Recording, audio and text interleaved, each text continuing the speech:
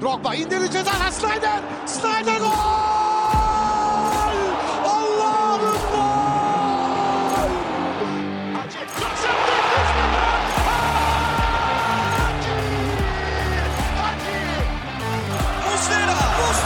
Muslera! Fernando Muslera!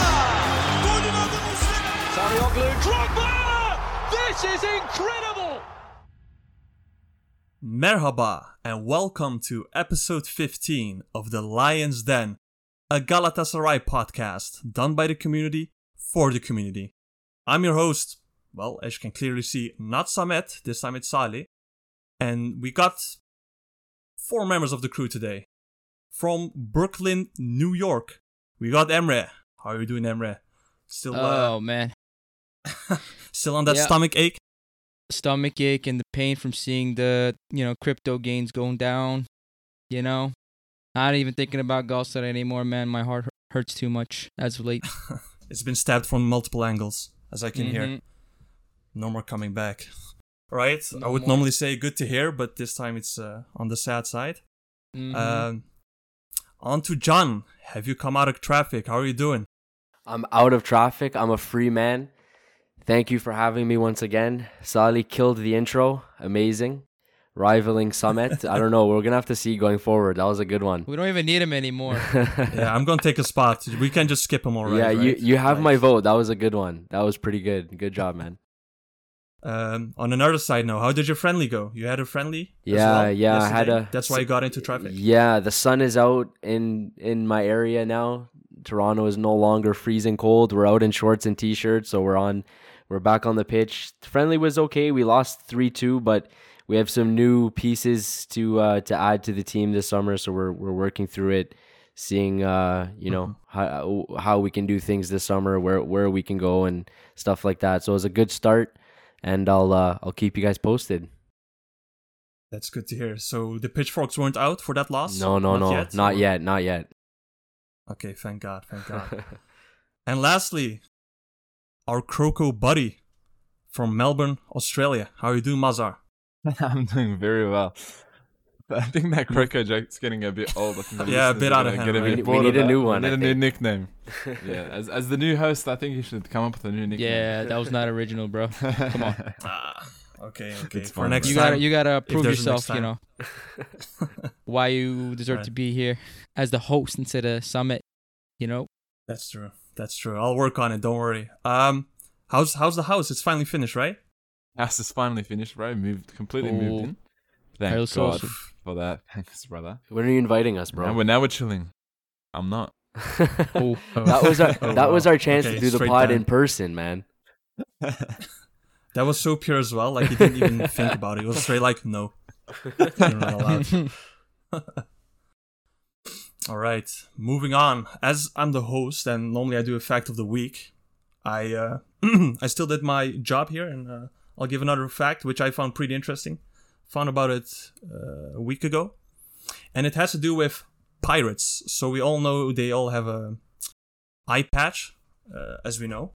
And what I initially thought is that it was due to battles or scars or whatever. But it happens to be, it's actually meant for... So when ships, they have to board each other, right? To start fighting. And the eye lap is actually put on right before battle. Because what they do, since most of the fight is under the deck, they switch it from eye to eye. So one eye is actually used to night vision and can see better in the dark.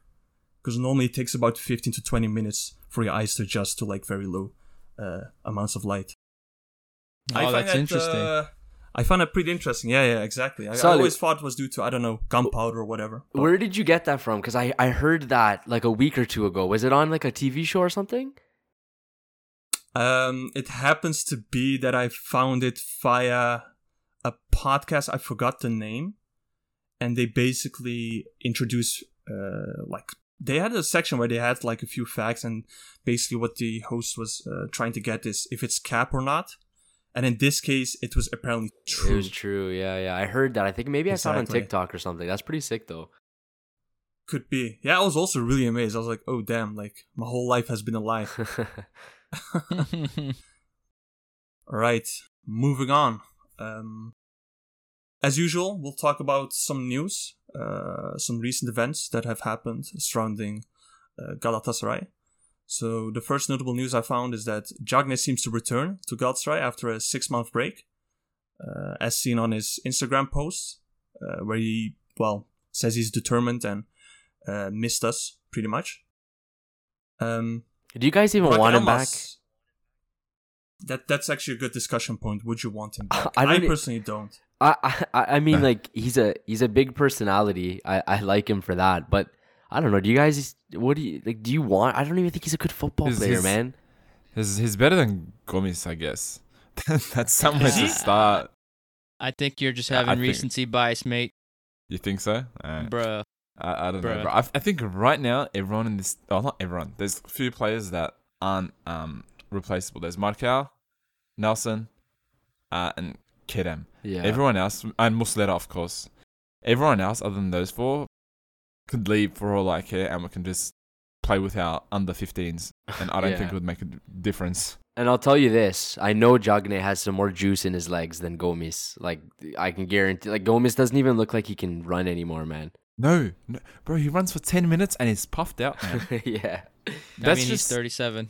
You know, it doesn't matter, bro. Then retire. Yeah, exactly. I'm not a professional football player. I can play for at least 25 minutes on an outdoor pitch and not get out of breath. You're professional, bro. And, you should be better than that. And bro, I think I might have mentioned this in the last episode, but it's pissing me off how he said like 2 or 3 times now, oh, just wait until next season, you're gonna see the real Gomis. Exactly. Bro, that's pissing me off. Stop fucking scamming us, bro. We're not gonna see nothing next season, please. He's just baiting us in, just trying to just get that extension. So we somehow buy it. I also don't. It's also pissing me off. Not gonna lie. He's so, how should I put it? I mean, he's 37, so again, you can't expect too much from him. I mean, 37-year-old striker at Galatasaray. Of course, there's other 37-year-old players who are doing fine, but he's so lethargic. I just don't, in the modern game, I just don't see as much how he would work, since usually you have to defend as a whole unit, so all 10 players have to do it. And with him, it just feels like you're playing with 9 players, pretty much, when pressing as such. He's just there, up front. He's pretty close to getting his extension, no? He needs 10 goals. He's already scored 5, no? Has he scored 5? I thought it was 6, but yeah, he's 5 or 6. Yeah. And then he is close to it. And of those 5-6 goals, how many pens were they again? Yeah, I think 3. I was just gonna say that. Yeah, at least 3, I think. Yeah. I don't think he gets the extension. I hope not. I hope not. Yeah, let's put it that way. So anyway, Diagne, wants to return again. Not looking forward to it, but there you go. Then there was these other rumors going around where Torrent was to be sacked or not to get sacked. And then the latest one was basically Burak Elmas saying that he's not in termination talks with Torrent. That is also interesting to hear, but in my opinion, good to hear that at least. I don't think we can afford much more chaos right now.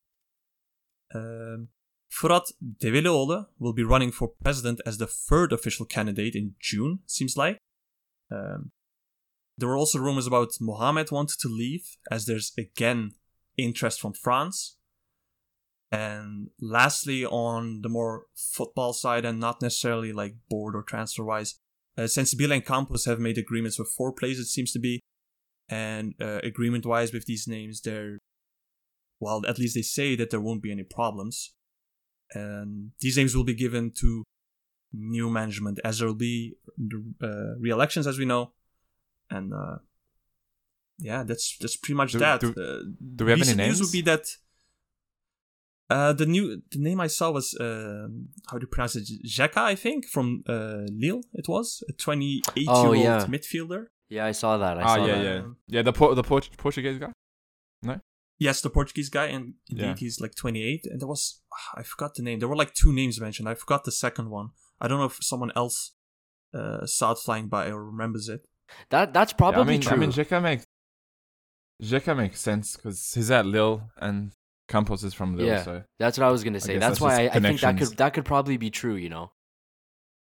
And he's been mentioned a few times before. Yeah, he has. I That's think correct. like 6 months before, though, like during January, that he could come for relatively cheap and be part of our midfield, which we definitely need an upgrade there. So, and then more recent news, since we were supposed to record yesterday, but today broke out that Dursun Özbek and Ünal Aysal want to, actually Dursun Özbek wants to run for presidency, and Ünal Aysal had some comments about that he wants to pump in money or whatever, like 50 mil. I think that's total BS, but he wants to finish his unfinished work. You mean that's what he mentioned? Bankrupting the club? Again, yeah. Yeah. I guess that's what he means. I'll believe it when I see it. You believe. And what do you think of Dursun Özbek again trying as a fourth candidate? Seems like Anything, bro. Anything but that, please. The thing is, the other two candidates aren't really like enticing either. That's how dire the situation is, that he can actually be a competitive candidate. That's actually sad. But this is Galatasaray, man. Eventually, someone will come and take that podium and lead us to greater heights, because it's happened before. So this is why I love Galatasaray. No matter what, like, we always find and climb ourselves out of any situation. So if he comes, I don't give a damn, because we'll make it out some way, somehow. That's right, and we don't have to put imaginary stars on the front of our shirt or lift fraudulent trophies. We don't have to do any of that. You see, that trophy was such a joke, bro. I have friends that are like piss Fener supporters, like they're very koyu, and even they were saying like, this is embarrassing. Like, what is this? Like, every excuse they find, they're lifting up a trophy. I can't think of a moment that is more embarrassing than that. Like, just for even just for Turkish football as a whole, that is dreadful, man. Like, it's cringe. Like, it's hard to even watch the clip of them on the pitch, like lifting that trophy and stuff. It's so cringe, man. Yeah, and let me ask you guys. I know you guys are upset with the whole situation regarding Burak Elmas being, only a year in almost, and being, dethroned. But would you rather have that or be stuck with a basically dictator president like Burak Elmas? Ali Koç. You see, that's what I love about our democracies, that we don't have to deal with someone like Ali Koç. If he's been nothing but unsuccessful for almost 5 years, and Fener fans are dying to get rid of him, and they can't. But see what he's doing, because what I think is that he's doing all of this shit to distract the fans from the fact that the trophy cabinet literally hasn't even been looked at in almost a decade. I think it's like 8 years or something. I think this is just a distraction. Like, their fans need something to celebrate. Like, they haven't celebrated anything in so long. That's why when they beat us, they run all around, because they don't win anything. They literally win nothing. So I think it's just a distraction, man. He's saving his own ass, and their fans are just so pathetic. They just eat it up. But I don't know. The bottom line is, of course. The bottom line is, winners focus on winning. We don't focus on losers. So there's not much more to say about that.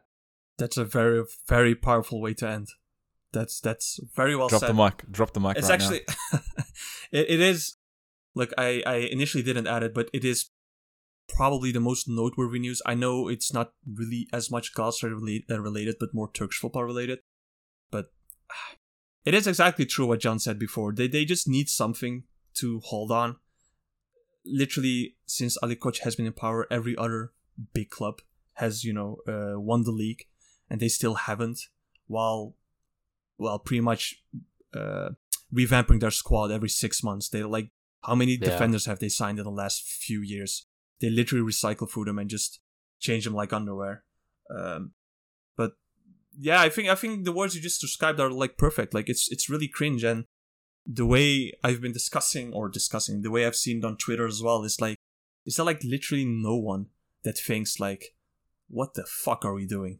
Like, Yeah. instead of self-reflecting and just looking at what we went wrong, because, there can be stints where you just don't win. Instead of doing that, they just point fingers. Like, exactly. The craziest thing I heard was Ali Koç accusing, I think, İmamoğlu of letting Trabzonspor win or whatever, and because he went on stage with a Bordeaux Mavi tie, and I'm like, that's so conspiracy theory, like that's just going way too far. Even he came out and said, like, bro, what are you guys on about? I'm not even, I like Fener too, and he has photos of him in the stadium. Okay, all right. With the news out of the way, I think we should move forward to the prediction. Yeah, normally we do this at the end. This time we'll move it a bit closer. And as we know, Başakşehir and Galatasaray ended in a 0-0 draw. And, our glorious coach got it right. He predicted the exact same score with a 0-0 tie. Whereas the rest, basically Emre, Mazhar, me, and Samet, predicted a loss. Yasin also predicted the draw, but it was a 1-1. So, with that, let's go on to the match performance. Do we have before the match started? We unfortunately have to. I know it was a snooze fest, and there weren't really that many positives, although we'll get into it in a bit. What I wanted to start with is, before the game started, Emre Kılınç was suspended. Marcao is still injured, unfortunately. And Muslera, Babel, and Van Aanholt were one card away from suspension. Lineup-wise, we changed a few plays around. After that horrific performance of Semih Kaya, we put in Alparslan Öztürk, of which I think had quite a decent game, actually. Except for one brain-dead moment, where he just gave the ball away for no reason. We also put in Berkan back, instead of Erik Pulgar, so going for a 4-1-4-1. And the rest is kind of the same. Actually, no, we had Mohammed too, starting. But yeah, what do you guys think of the match? I'll just start with Emre. What do you think of our performance in general against Başakşehir? Any positives we could take away? I mean, it's like the classic Galatasaray. We always start off well. In the 15 minutes or so of the opening, it was good. We were like toe-to-toe with them. We found some positions. We obviously couldn't finish. But after that, we just keep falling off, like slowly. And then second half, we just completely tapered off. And Başakşehir was just like overriding our whole squad. They were like completely in our half, just trying to score. And Muslera just went full on God mode and like literally kept a clean sheet for us. I can't think of a single like good thing that really like happened. Like, oh, good thing this kid got to play, because we didn't really see anyone young play other than Barış, and who just came on for like 3 minutes. Other than and that, had a big chance too. Yeah, he actually had a big chance. He had one chance that went a little too wide, and then one chance at the very dying minutes of the game, which could have actually won us the game, like right near the goalkeeper, but he couldn't finish it. He hit the post and it went out, and that was pretty much the end of the game. Yeah, I don't know. I really don't like how we just let teams override our whole midfield and just go ham on us in the second half. It's been happening quite consistently. I don't know what's going on, but it's something that I want to see handled. I don't know. It seems to be a pattern, right? Like the first half, the first 10, 15, maybe sometimes even 20 minutes, we start pretty well. We play relatively fast. We do actually create chances, but I don't know what type of talk Torrent does at halftime. But second half, we're just dreadful. We do nothing. We don't take a shot. We do actually, relatively speaking, like ball possession wise, we're actually not that poor usually, but still, we're just showing we're not asking questions to their defense. We're just passing around. And this game, I think our first shot in the second half came around the 60th or 70th minute. That's like way too late. You should do more beforehand. So, I do wonder what goes wrong. Maybe John knows, as a coach himself. Like, what could go wrong during a halftime talk Well, with your team? Well, I'm not sure what can go wrong, but I think one thing Torrent is not doing, and I kind of just think he's not capable of, which I was talking about last episode, was I just don't think he's capable of motivating our team properly. I gave the example of in the Nelson interview when he said when they're on the pitch and he knows he has Muslera behind him, he has that safety net, right? He gets confidence from that. I don't think you have that feeling when Torrent is on the sideline. Like you definitely had something like that with Fatih Terim. We spoke all about that last week. So I don't know what could go wrong at the half, in the tunnel or in the change room at halftime, but I just don't think he's able to motivate the team properly. And I don't know if at this point of the season, if the players are just not responding well to him, or what he's asking of the players, if they're just not capable of doing that, or if they don't feel comfortable doing that. And that could very well be the case, like exactly what Emre said. We started the match. We looked pretty motivated at the start of the match. Like we weren't playing amazing, but I thought that we showed some, sign that we could potentially score, maybe not necessarily win, but at least put the ball in the net. And then those hopes kind of just went away. And the second half started like we've seen in the last few games. And it was very uninspiring. And look, let's face it, we have a very, toothless team. We're toothless in attack. We have nothing other than Kerem that can really hurt teams. Like Kerem shows that little spark here and there, and he creates something out of nothing, and we say to ourselves, "Wow!" And we get teams in trouble. But without that, we're absolutely toothless. We have nothing to threaten teams with. And that's been a big problem with Torrent, and that's how I knew the game. Like I think I surprised some people when I initially said the game would be 0-0. I know that's true. Yasin was like, "Bro, that's a wild prediction," but I knew it was going to be something like that because we're not good enough to score. The only thing that we have going for us sometimes, not even all the time anymore, is our back line can be very sturdy. It can be. It can also be very flimsy at times, but Alpaslan came in. I thought he did pretty well defensively, but on our day, our backline is good, and I also include Muslera in that as well defensively because he just made a lot of clutch saves for us. But yeah, I mean, we're not good enough to score goals, so we're not going to win very many games. It's as simple as that. I find it very interesting what you say before as well, like that the team is not motivated. And based on Dominic Thorne's comments, he always raves about how much motivation seems to be a thing in Turkey, and no one talks about tactics. And he also mentioned, I believe, that motivation should come from the player itself. Like, I shouldn't tell you that you want this; you should want it yourself, like to win and give out a performance. He's what not do we exactly think wrong. What do you think of these comments? Yeah, Mazhar. Go ahead. I actually agree with him. I know in the past I've criticized Torrent a lot, but that statement it's pretty true, and this is in all things in Turkey, right? We're a very gaz kind of people. We just all go off motivation, go off gas, and it can be overlooked that our tactics sometimes aren't the best, and it's pretty obvious that they aren't the best. But in this case, I think it's very hard to motivate the team. I do believe the coach should be motivating the team to a certain point, but after that certain point, I think the player has to have the hunger, has to strive to do it themselves. But having said that, we're 30 points behind first right now. We're sitting at 13th place. It's hard to motivate the team in this situation, especially when Torrent took over from Fatih Terim, who is pretty much a motivational speaker at this point. Taking the reins from him and then putting Torrent there, who doesn't really believe in motivation the way Fatih Terim does. It's a bit hard, given the club situation. It's also much harder on Torrent. It's just situation sucks. So let me ask you guys this. Yes. This might be interesting.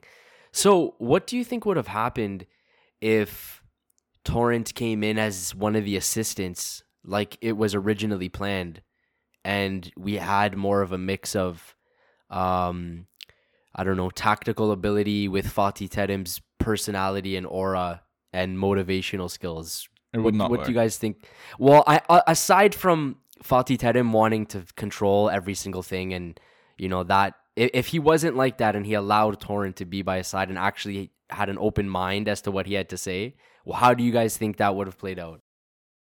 If he had an open mind, it'd be amazing, right? Because Fatih Terim's not a bad coach. As much as people love to say he's a bad coach, he's not a bad coach. He's still a really good coach and the best coach in Turkish history. That's just facts. But if he was open to suggestions from his assistant managers and not just putting pawns there, it would have been an amazing thing to see, amazing sight to behold.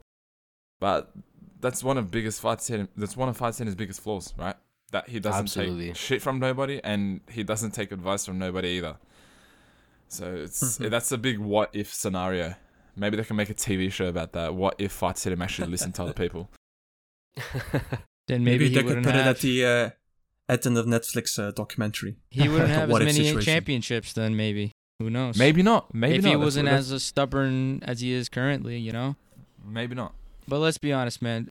Like, everyone says he's an ego. It's impossible not to have an ego and be that successful. I don't know any person that's really successful and not egotistic. Like, look at all the big managers. A lot of them are very stubborn and egotistical. You know what I mean? Guardiola's egotistical. Klopp is egotistical to a certain extent. Everybody. Mourinho is like the epitome of ego. You know what I mean? Exactly. Like, so I am Jose Mourinho. The special one. I am the chosen one. Exactly. So, that is, to get back to that is a really hard question to answer. What would have happened? It could go either way. It could work wonders, as Maz said before. The pawns of Selçuk and Necati will then be removed, and we would have someone who has more knowledge rather than just say yes to everything what Fatih Terim says. But it could also end in chaos. The two could have just lots of arguments. I don't know, like. If Torrent suggested something, and Fatih Terim will be like, nah, we're not going to do that, then what's the point? And I kind of see why he wouldn't have accepted him. Like, let's be real, Torrent is, 59? Fatih Terim is 68. I think he's more in line of trying to produce proteges than trying to, work with other, established assistants. You know what I mean? I think it's more of, a country thing. Like, I want to, replace someone at Galatasaray, replace, his, have a replacement for him, the next in line.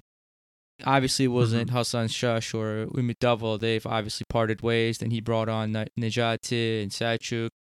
We saw how that went. But yeah, I don't know. And I kind of wish he would have stayed just until the season's end, because we've seen Fatih Terim's track record in the second half of seasons. He always makes some pretty crazy comebacks. For talking from that kind of perspective, I kind of believe that we would have ended better. We probably wouldn't be champions. It wasn't looking like we were going to be champions, but I'm pretty sure we would have ended at least top 6.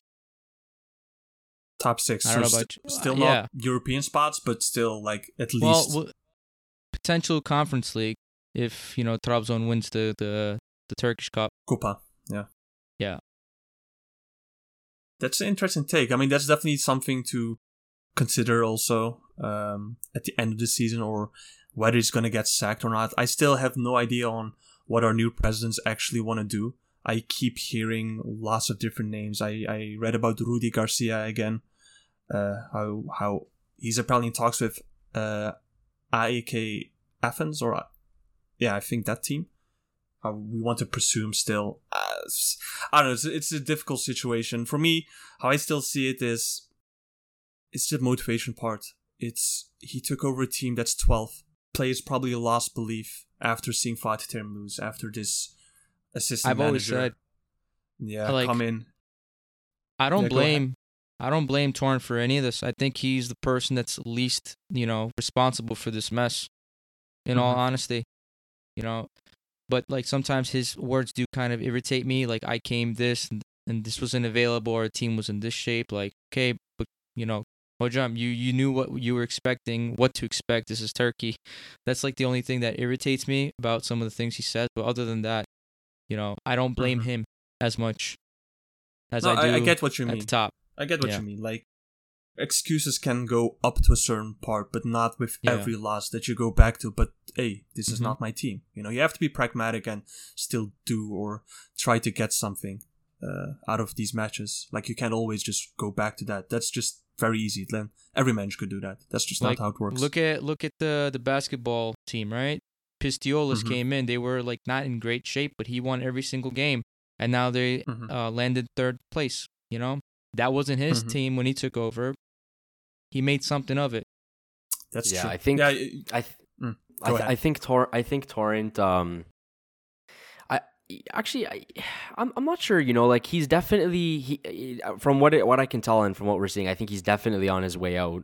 But I don't know when he leaves if he'll have any regrets on the things he did. Like, I don't really know what there is he can regret. Like, he came in to a shitstorm and he tried implementing the style of football that he knows, and of course he's going to do that. And whether that was successful or not, I guess we can go ahead and assume it wasn't successful. I don't really know what he could have done differently. So I don't know if he'll regret anything. He'll probably feel like he was treated a little bit unfairly in Turkey. It was probably a culture shock as well, coming here from a lot, you know, from a much more, I guess, civilized footballing country like Spain. Watch out with I'm those sure words.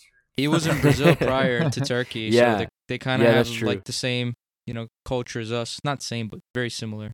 Yeah, well, he didn't last long there either. So Yeah. maybe, I don't know if we can compare the two and say that the same sort of thing happened, but I would imagine in Brazil it would be a similar thing where you know, teams don't really give you that much of a time and that much time to work with a team, and they sort of expect results on demand. I would imagine Brazil is similar to that, but yeah, I don't know. When it's over and done with, and he looks back at his little tenure here, I don't know if he'll regret anything. I do kind of feel bad for him, but it is what it is. Turkey's it's a different beast, man. He shot his shot, man. That's all you can say, you know? He took Yeah, the chance. yeah. Otherwise, what is he going to do? That's true. He shot his shot at a very difficult task, I might add.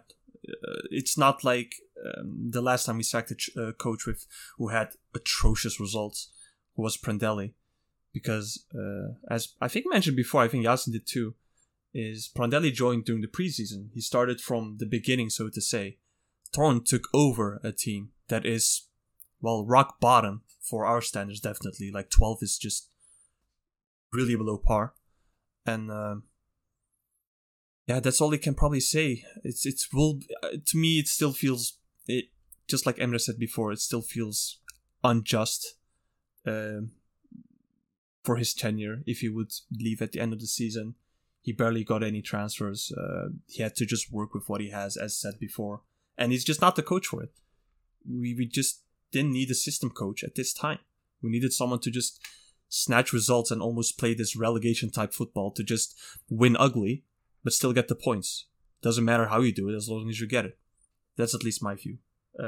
Mazhar, I think you wanted to say something. I heard your voice a bit, but no, I disagreed with what you were saying. Prandelli and Torrent aren't comparable. I don't know if there's people online that are comparing them, but if they are, I think they need to take a good look at themselves and in both situations. Prandelli is probably the worst coach we've ever gotten in history. Well, not probably, he was the worst coach in history. Torrent isn't that bad. As much as we love giving him crap, it's really not that bad. It's just the situation's messed up. We don't have any players to begin with. Our board isn't the best, and then our coach is, I guess, he's not amazing, but he's not exactly terrible either. It's just the situation just sucks in every single way. Because if we look over to our neighbors at Beşiktaş, they recently got a new coach as well, Valerian Ismail, I believe, or Ismail. He's also not really doing that well in a way. His start has been kind of on the rough side. I think he has so far, what was it? 1 win, like 1 loss, 3 or 4 draws. Like it is hard to just mid-season take over a team. I think that's what we agreed all on pretty much. Like the sack, okay, maybe not the best, but I can understand it. But mid-season is just not the way to do it. Not in the state that we were and the plays that we have. It's just kind of impossible task. And as we can see, we're still at the same place. We haven't moved. You could say in a way maybe that's a good thing, I guess, but we're still 13th. Like, man, I just want the season to be over. That's my conclusion. I just want to move on to next season, have some transfers, sell some players. I don't know what, but we need to get back on top. That's all I can say. That'll definitely take time. That's true. After the game, Torrent also made some comments on our play. As in, he mentioned that he loves Muslera, for example, which I think is a good comment to make, especially for Yasin. I know he isn't here, but that's well said. He also mentioned he will be here for one more year, apparently. He doesn't read social media. I think that's also probably a good thing, as our fans, as you know, after one good game, they'll want to probably plant a statue of you and praise you to God. And once you lose like one game, they want to wish you death and whatever. Like I'm sure his health would rapidly decline if he actively was on Instagram and Twitter. I'm not gonna lie, it's like a tick of me. Whenever we play, I always go to his Insta page and go to his one post that he has with Galatasaray, like he says that he's happy to be here, and just check comments. And then these Turks that can't spell properly, saying bye with like B and just a Y, stuff like that. Yeah. It's oh man, it's funny to see, but also sad at the same time. Anything else to add about the match? Like, we also already mentioned Muslera, but yeah, one more thing as well. I think. So, what did you guys think about the substitutions in this match? So, I'll just go through it quick. So we had Bafetimbi Gomis. He came in for Mustafa Mohammed. Eric Pulgar came in for Çikaldao. Morutan came in for Kerem. Halil came in for Taylan. And Barış came in for Ryan Babel. Yeah, what do you guys think about that? I was pretty happy, I guess, with just from the way the match was going. I think it was pretty good subs. Gomis, I don't know, man. I'm really, really over him. So I would have probably just kept Momo in there and see what he could do, because he never plays, and he probably does want to leave. Like we mentioned earlier, the interest from France, he's probably all over that because he doesn't even see the time of day anymore. I probably would have just left him in. Did you see his face when he was subbed off? He looked really unhappy. He was tilted as hell. Exactly. Yeah. Not a good sign. Yeah, it would be a shame to lose him because we were, choosing Gomis for all of our matches in the second half of the season. That would be a really big shame, but otherwise I thought it was good. We got more attackers in there. We had Pulgar in for some balance, and then Morutan, Halil, and Barış came in to try to make something happen. I was happy with that. What did you guys think of the subs? I thought they were really late. Like, well, not all of them, but Morutan and Barış, man. Why 90th minute? Like, yeah, those maybe came I guess late, yeah. trying to like hold a 0-0 for as long as he can, and trying to go for like a last minute, all out attack with the fresh feet or something. Like, I don't know. My biggest concern is I don't know what it is, but why does all these other players keep playing over Momo? Like, why did Diagne keep playing over Momo? Why is now Gomis playing over Mustafa? Like, what is going on in the background that Mustafa just cannot seem to consistently start and play for 90 minutes, even though he's way younger, and we definitely know he has the energy to push the full 90 minutes. Like, what is going on? That blows my mind. Because we're thinking, fight Terim, he has no tactics. People say that. Okay, but what about Torrent? Like, this guy is like the tactic master, but yet we're seeing the same issue with him. Like, what is going on? What are our coaches seeing that we don't? It's basically what it comes down to. It's driving me crazy, man. It's him. He's our future. Mustafa's our future. And like, he's not going to get better if he's not consistently playing. So, I don't know. What do you guys think? Maz, what do you think, bro? I think John, you can disagree with me on this, but I think there are some players that look good in training, and there's some players that don't look good in trainings. And I feel like Mustafa falls under the line of the players that don't look that good in trainings. Because I know this Yeah, isn't that, just that could be football. entirely true. There's a few sports that are like this. It's the same thing in like in basketball as well. You say, oh, why is this player getting so many minutes over another player? It's because that the first player they're usually veterans. They know what the coach wants to see, and they usually play like that in training. Like, did you guys see the post that Galatasaray posted? I think it was this week. It was about the team that won in training. It was like Arda was in that team. Like, Arda doesn't win anything anymore. You know what I mean? But I guess he's one of those. This guy, man. Except body fat. I guess it's one of those. Yeah, like that could be that could be the case for sure. Like he could just not be he could just not be looking good in training. He could not be responding well to Torrent and whatever his instructions are. Absolutely. I think the thing with that, and the reason why people get, including myself, why we get so upset with it, is because of what he looked like when he first came to the team. You know, like I know we made the discussion already about players looking really, really good when they first come to the club and then they slowly decline. And we talked in the past why we think that is and stuff like that. But yeah, he looked phenomenal when he first joined, man. He was scoring left, right, and center, dangerous positions. As well. Yeah, exactly that. So and then that red card incident happened, and it all went to shit, basically.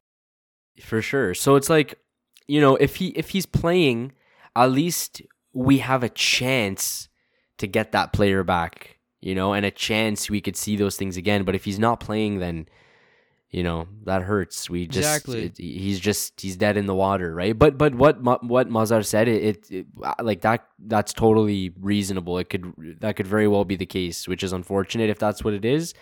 But you know, regardless, it's a little bit disappointing to see. If Mustafa and Gomis were about the same age, I'd be more inclined to believe Mazhar. But what I'm seeing on the field from Gomis is not indicative of what I expect from a striker. Like he's not poaching. Gomis can barely run for 15 minutes, right? But Mustafa was out there crunch time, running his ass off. And I feel like he's let down by this team very often. Like he barely receives any, you know, service, and just making him look bad. I don't know. I wish he can be the forefront of our team, but it doesn't seem. I think he's gonna go to France, like you guys said. I think you just had it up to here because he goes to his national team, he scores there, but when he comes back to us, it just seems like he just disappears. Cannot get, like you said, the time of the day. So, I don't know, man. We're just misusing him. And the training part, now that I think of it, and knowing that Torrent, was assistant manager of Pep Guardiola. Pep Guardiola is also really hard on training, if I remember correctly. Like, I believe he benched Aguero for multiple occasions just because he didn't like the way he trained. Not that he didn't work hard, but just not the way he trained. Like, stuff like that. And if Torrent has that same thought process, then that could explain the reason. But just like how Emre mentions, like what is Torrent or Terim before seeing in these other strikes that we don't? I just don't see the added value as much, at least. Maybe the last, because I know we have some questions and stuff to get to. So maybe the last thing I'll say about this to close it off is I'm gonna put it to you like this, okay?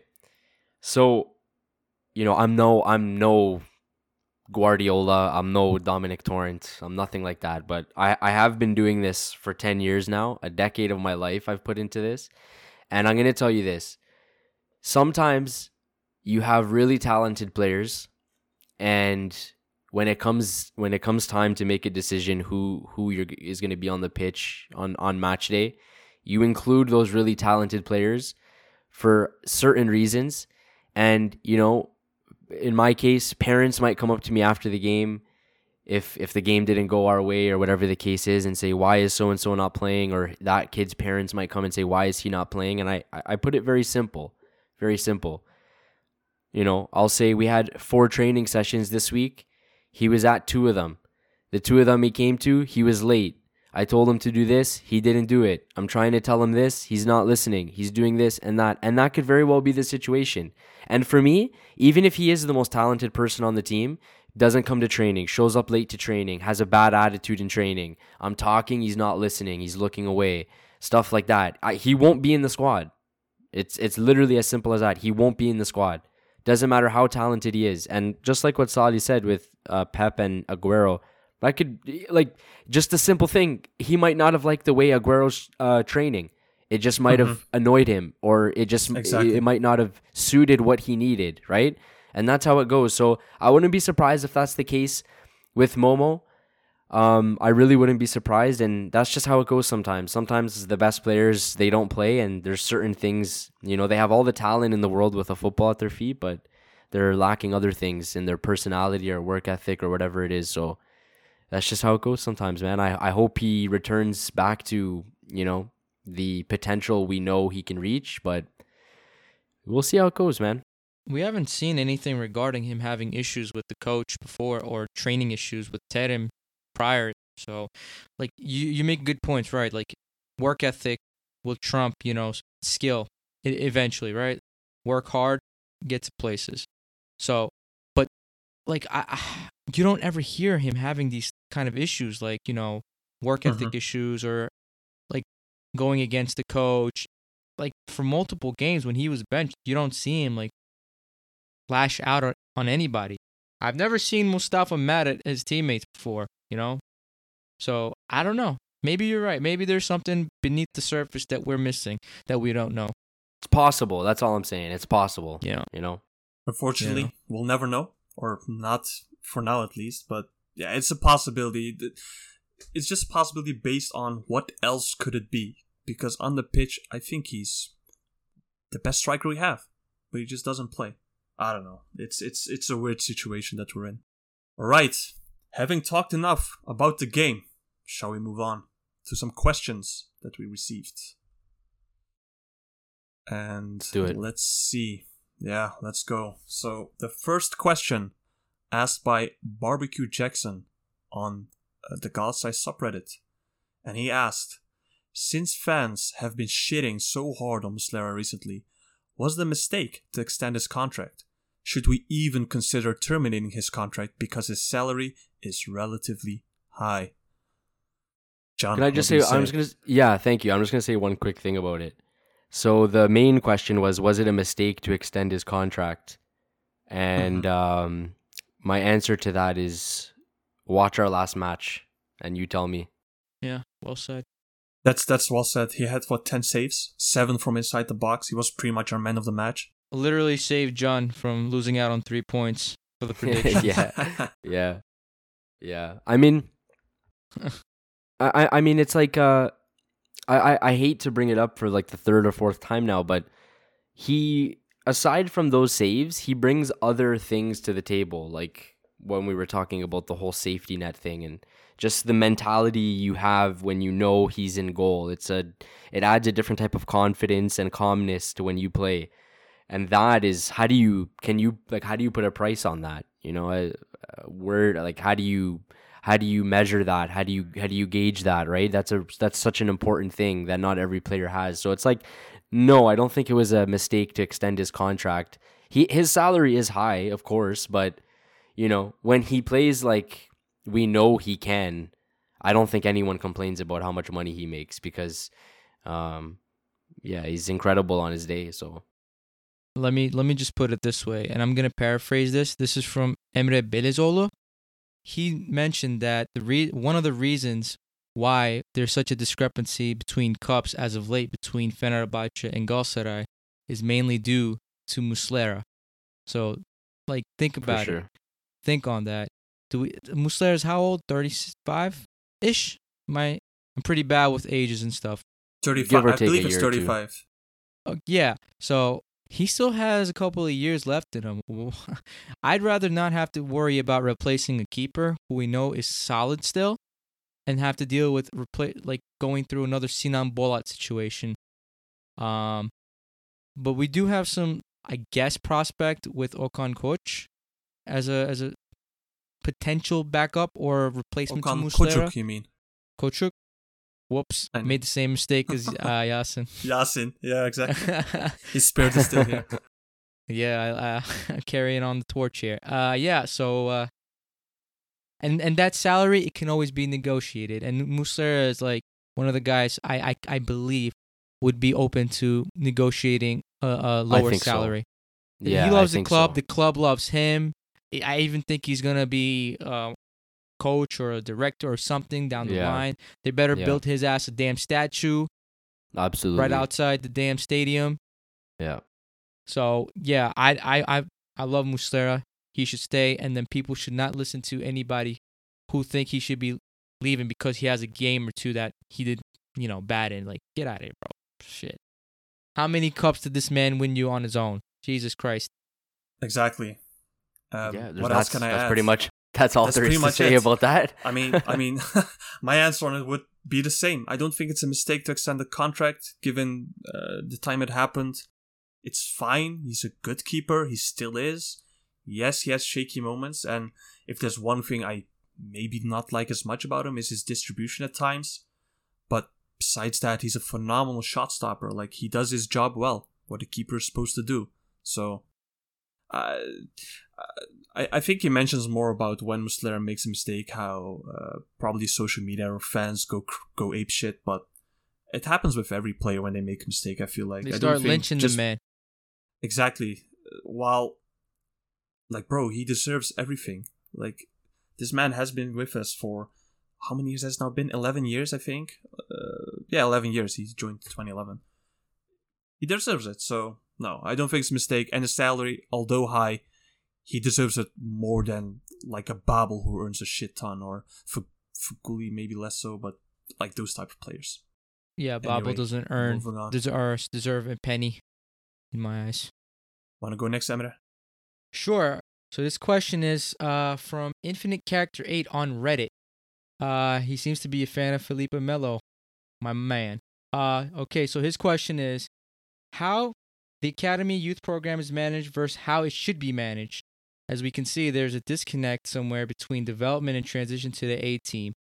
Yeah, and then we have another similar question from Royal Lemonade, who's also on Reddit, and he's carrying the Mitten Oktay tag. Oh, respect. And he asks, any youngsters you guys would like to see play on our main team? What do you guys think? I think the first part of the question about the academy. So this is my thing with academies, and I am a coach in an academy as well. So this is my thing with it. I think that in an ideal academy, you need to have, your first team, your A team in the academy should be like a template of and the example of the philosophy and how you want your teams to play, and that needs to carry down through each and every youth team, U19 all the way down. If your club has a U8 team, U8 team or U7 team, little kids, it should be when the kids are that young, 7, 8, 9, that's when the seeds are planted, and then 12, 13, 14, you see that philosophy and that style of play come to life, so that by the time they're old enough to play for the A team, they can play for the A team, and it's a seamless transition. But that doesn't seem to be a culture in Turkey, unfortunately. We have, like, just look at this year, for example. The A team went from Fatih Terim, who has his own philosophy, his own ideas, to Dominic Torrent, who has totally different ideas, totally different philosophy. And that makes it a lot harder for youth players to come up and play for the first team eventually, right? So that's how it's managed. And I said how I think it should be managed in an ideal world. That's if you want to have a really successful academy. And then the second part to the question is about the youngsters who we'd like to see. I think everyone knows by now Hamza Akman is... Akman. Yeah, he's... I think in the summer he should start training with the first team right away. He looks really... I was so surprised in that friendly we played. He looked so calm on the ball. His decision-making was fantastic. So that was really, really good to see. He's 17, 2004 born player. So in the summer, I think it's time that he gets he gets some training time with the first team, and then maybe that season here or there he can pick up some minutes, slowly introduce like maybe 80th, 85th minute substitution, and then we can go from there. And then there's two other names that pop out, not just for me, I'm sure for everyone, but I don't know if you guys know about this one, but there's a left back. What was his name again?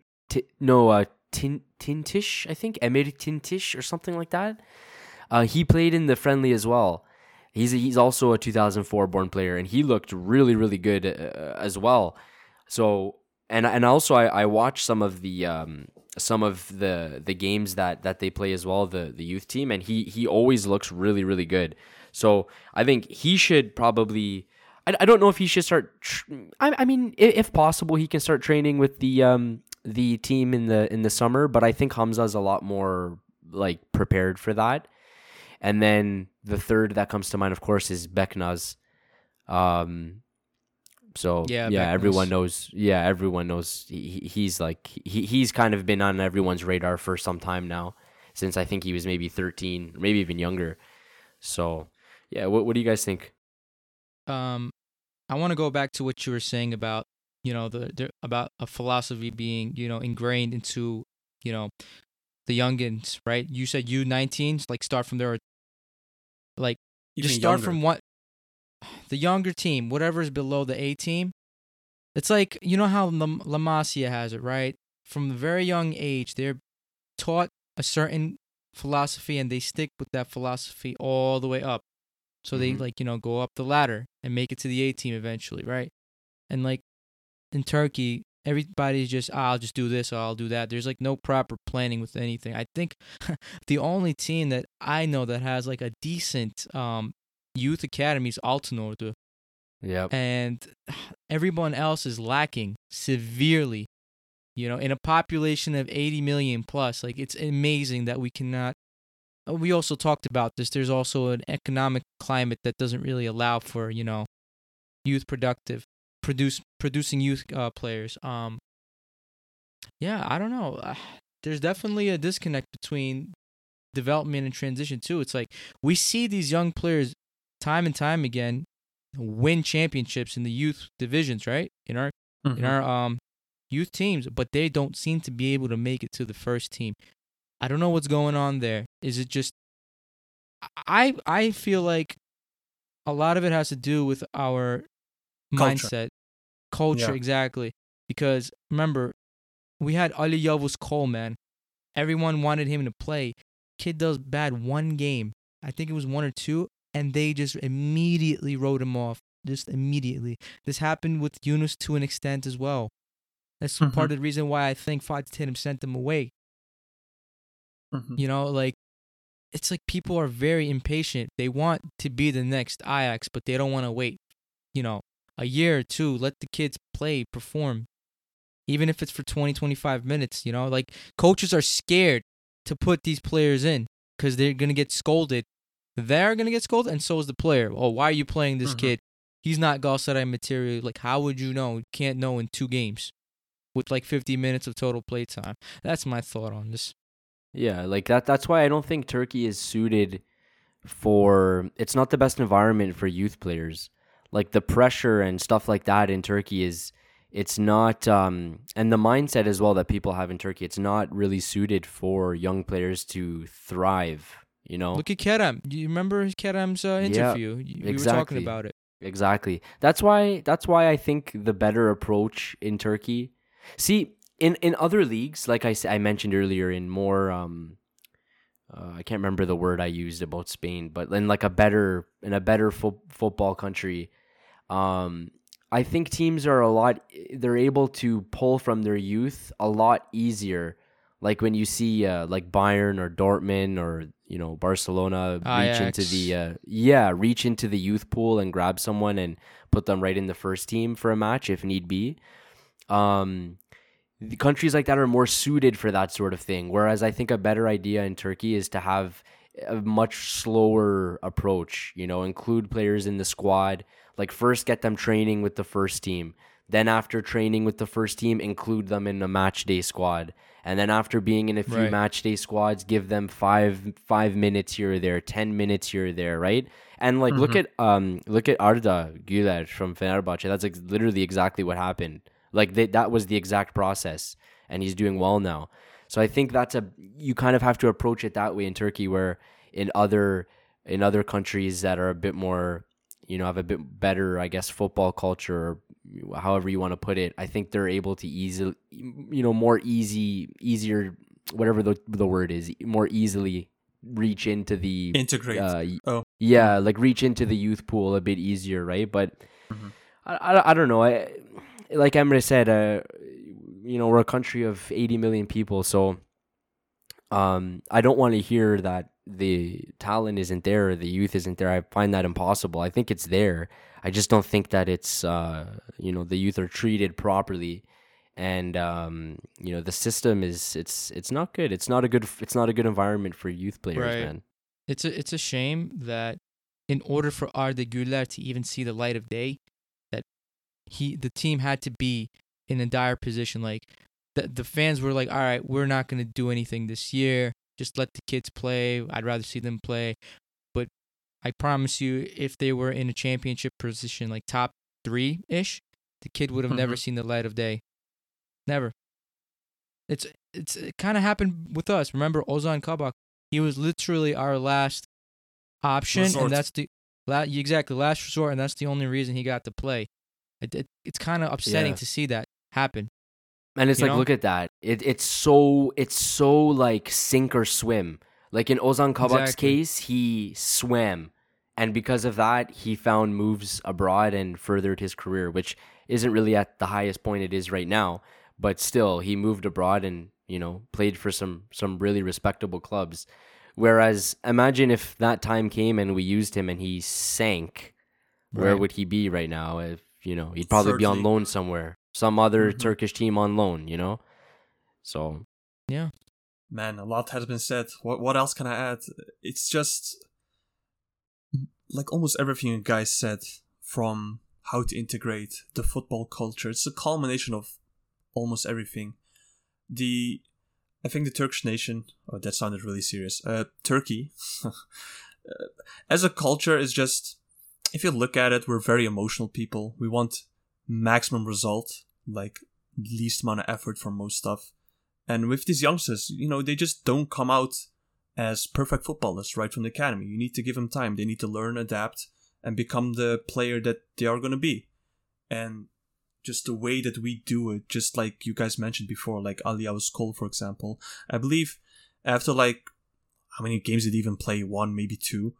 And didn't have the best of games. I believe he even deactivated his socials because he just got bombarded with insults and I don't know what from fans. And I'm like, that's just that's so unfair and so short term minded that I don't know how as a nation you would then develop. We see it as well in the coefficient points. We've been just dropping and we just keep on dropping because just as a nation we keep making these wrong decisions. And it starts from the most basic stuff from what I see. Just to give an example, because you guys live in mega cities compared to me. So from the city I'm from in Turkey, which has like a population of 100k, I believe, which is of course nothing for you guys. I believe the whole city has one football club. I'm not joking. Like one team that youth, maybe 2 at most, that youth could go to and play games and be in a team like the A, the C, whatever. The city I'm from here in the Netherlands has a population of 200k, so yes, it's bigger. But I believe we have probably 20 clubs or so that kids can go to. And they're all filled with volunteers as well. Like no one's getting paid because that's what the culture is here like. Like they find sport important. Of course, there's a different economic climate over here, but people are more willing to do it compared to, let's say, our people or, in some other nation. I can't name it right now. And about the integration, because our league is so, how should I say it, again, emotional in a way, I think John's approach is best, and the example that he gave with Arda Güler, and I wish Yasin was here for it. He would have been happy that we mentioned him, but oh well. I think that method is probably best. I know it doesn't look good to just keep giving these players, like, for example, Kerem last year, just keep him like 5, 10, maybe 2 minutes at most.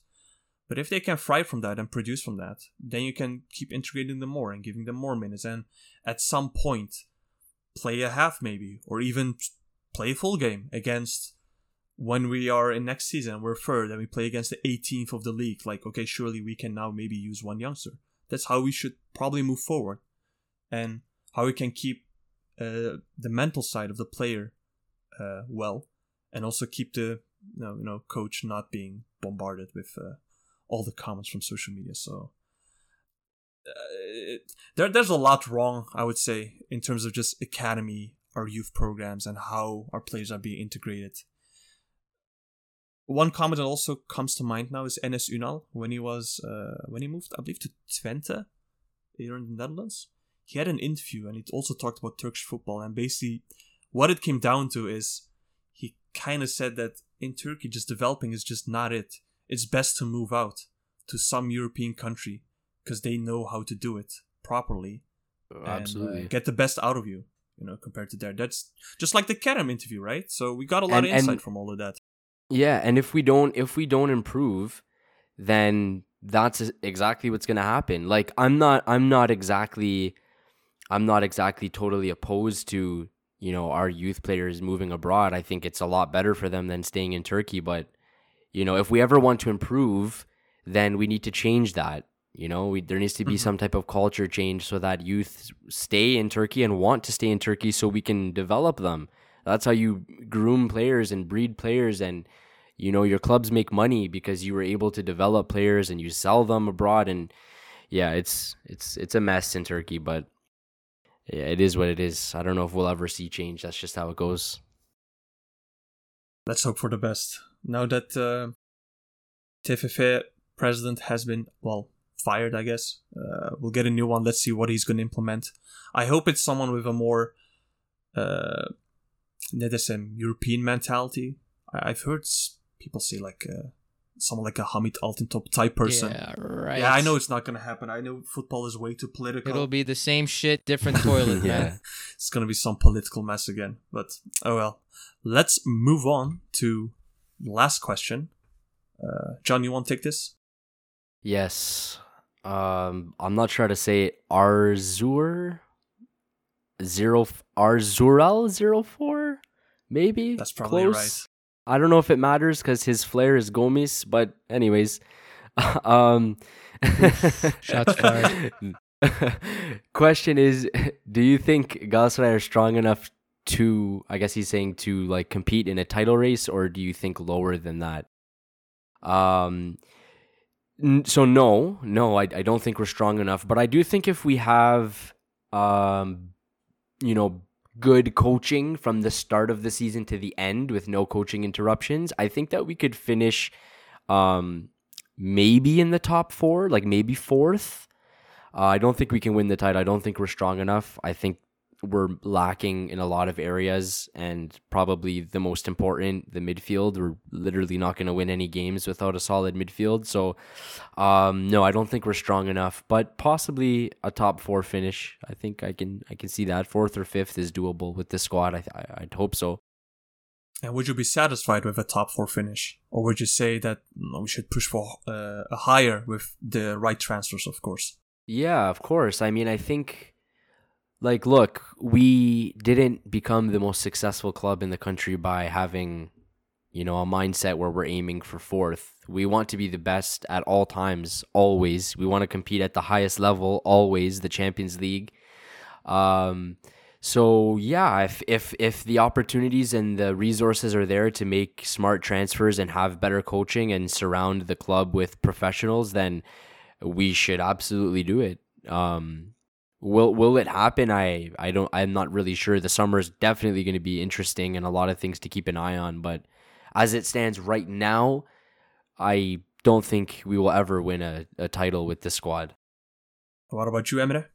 Well, I'm gonna have to agree with John, this squad is missing a few players here and there that could elevate our game.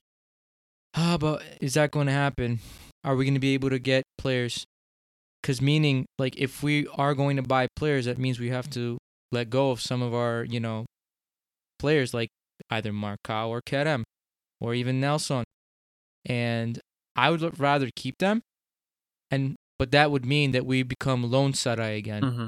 So it's like it's like being stuck between a rock and a hard place. It's going to be tough, but if we play our cards right, we can like challenge the top 4th place and try to go to Europe and just slowly rebuild. I don't think a title will come next year, maybe even for 2 years.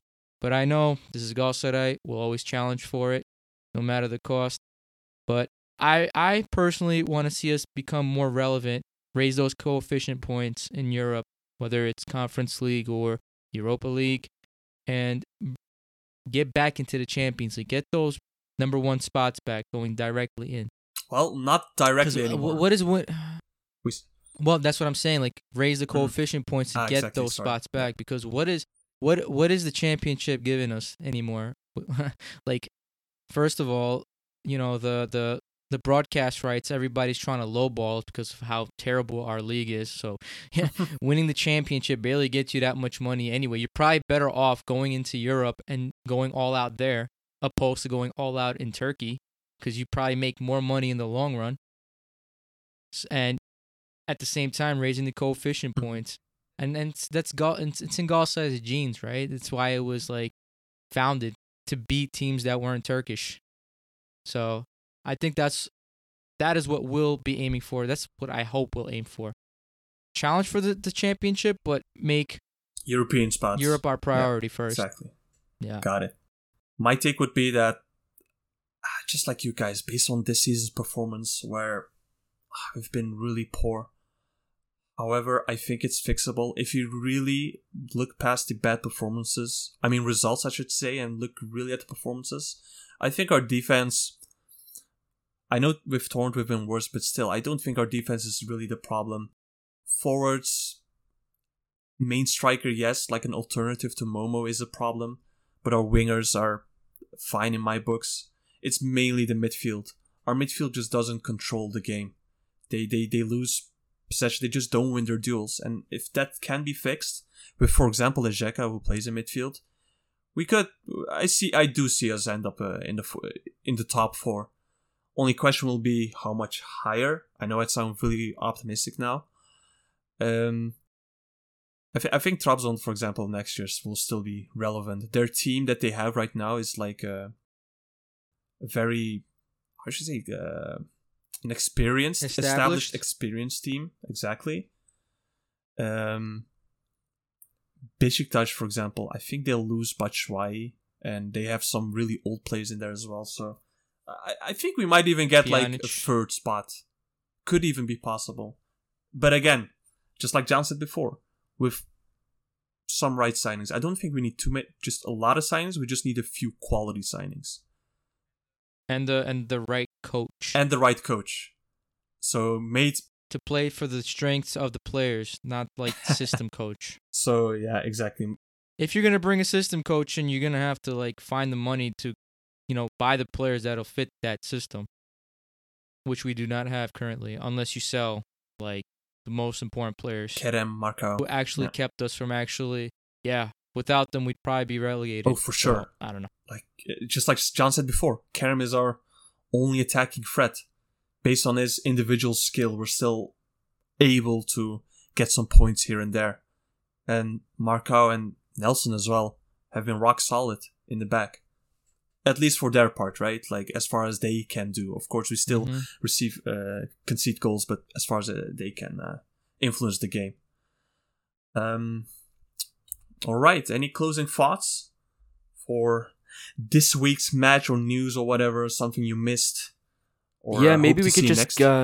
maybe we can... I don't know if you have the other ones, but maybe the 3 of us will just give our predictions for the next match. The Adana match. Yes. Right? Yes. Okay, We're at who goes home. first? I think, John, you should go first. Okay, all right. Okay. I'll defend my my title from last week. So it's a home match. This is a tricky one. This is going to be... So I think this is going to be difficult to get 3 points. But this is a tough one. I'm going to go ahead and say I think that we could pull off... I'm going to say 2-0. A win. 2-0 win. A win. Yeah, 2-0 win. But it will be very difficult. And I would not be surprised whatsoever if we concede. But I'm going to go out on a little bit of a limb and say a 2-0 win. Let's get it. All right. I have that noted. And what about you, Emre? What do you think? Well, if I were to look at Adana's past 4 games, they've lost all the games.